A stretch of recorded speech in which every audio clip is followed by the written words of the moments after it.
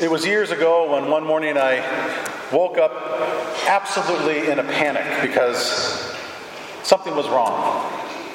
You ever have that where you wake up in the morning and you just have this sense and it just draws you out of that deep sleep you might have been in? Well, my alarm didn't go off. And I was supposed to be at the airport at 6 a.m. to catch a flight at 7:30. But it was now almost 6:45 a.m. And I still had 15 minutes to drive there. You know what that's like coming from Vancouver here. I mean, it seemed impossible. I was new to my job, and I thought there is no way I can explain to my boss who would be getting on that plane without me. I was absolutely beside myself. Peace had just fled from me. Nonetheless, I jumped up, I grabbed my stuff, and I raced off to the airport as quickly as I could, racing with traffic. Mind you, I wasn't going the speed limit, but I was racing with traffic. But I made it to the airport, I parked the car, I ran in to see what could be done. And when I arrived and ran inside, the line for the security was so long, I knew that I had missed the flight. I didn't just have doubt, I felt certain of it.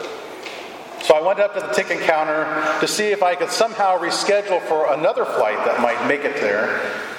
And the lady looked at me with such concern, even though I hadn't even explained what had happened. So I told her my issue, thinking, how many times has she heard this? Probably 1 million times. Someone overslept their alarm, they're late, they want to get on this flight, they can't. But what happened next was something completely unexpected. She picked up the phone, she talked to someone at the gate, and then stepped across the counter area and said, "Follow me, keep close." So I did, and she led me right past all of these people in this long line. I was feeling guilty as she was leading me past, but I was sticking close to her, and we made it up to the security. And she said to them, "Please let him through." She explained it, and they let me through. She said from the other side, "Hurry, you'll make the flight if you hurry to get there." And I still had doubts. I thought, there's just no way. I was the last one on the plane. The last one on the plane. This woman at the ticket counter was moved by grace to show me mercy when I needed it, undeservedly.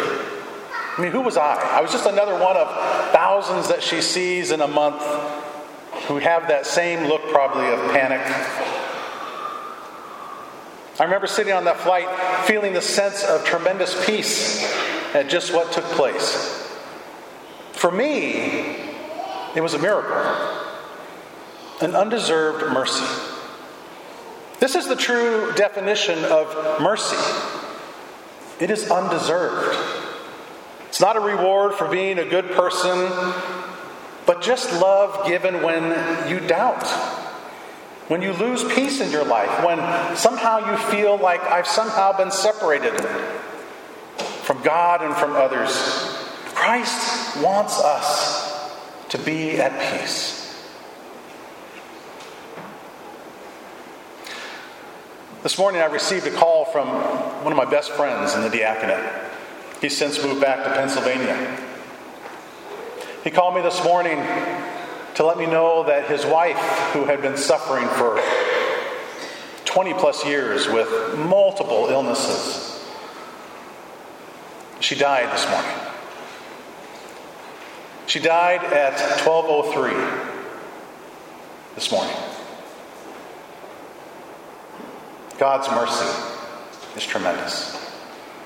This friend of mine, he had spent his last third of his life caring for her in the wheelchair, in the hospitals, in the various treatments she had received. He had suffered, and he did so committed to the commitment that he made at the altar, to love her in the good times and the bad, the sickness and the health. Today was a moment of divine mercy for both he and his wife. So here are the disciples today in the gospel, all huddled up, full of fear and anxiety, and all new to their jobs as spreaders of the good news. And they're not doing much of that at that moment, are they? They're fearful for their lives. They're terrified as to what their next moment will be. And then Christ comes into the room and says, "Peace be with you." Divine mercy is spoken to them, and they settle down in this new reality. They are transformed by this witness of Christ risen before them. I'd be a believer, I think, as well. If we could just see Christ. If we could just see Christ. But one is missing. And this is the beauty of this gospel today, because this one missing, Thomas, we don't understand why he's missing, but he's missing from the group that day. Christ comes to him in this locked room and shows the wounds of his crucifixion. He comes back a week later to just see Thomas. Yes, there's other things. Christ is obviously doing a whole host of other things. But he comes there specifically to share and witness to Thomas that it's me. Put your hands in my hands. Put your hand in my side. Do not believe, but believe. That is you and I. That is the newly baptized and those who came into the church this last week. We can be unbelievers. And if we could just put our hands in the side of Christ to believe sometimes, we'd go, I believe forever. But Christ says, blessed are those who have not seen and believe. And that is you and me. That is you and me. How we would long to see Christ, but we believe because this belief has been handed on to us by our parents, by our friends, by our community, by what we do here, you and I. We build each other's faith in something that we have not tangibly touched, but we believe with the best that we can bring on a day like today. We are joined with Thomas in so many ways because we're challenged to remain believers when the going gets tough. When the shine of Easter fades to just everyday occurrence, everyday repetition. When others have miracles and mercies around us, and we who want them so bad feel somehow left out. Doubt brings us restlessness in our peace. Unless I see the mark of the nails in his hands and put my finger into the nail marks and put my hand in his side, I will not believe. I will not believe. You can just practically see Thomas just making this exhortation to himself like, this is my mark. Unless I have that mark met, I'm not going to believe. How many times do we say that to God?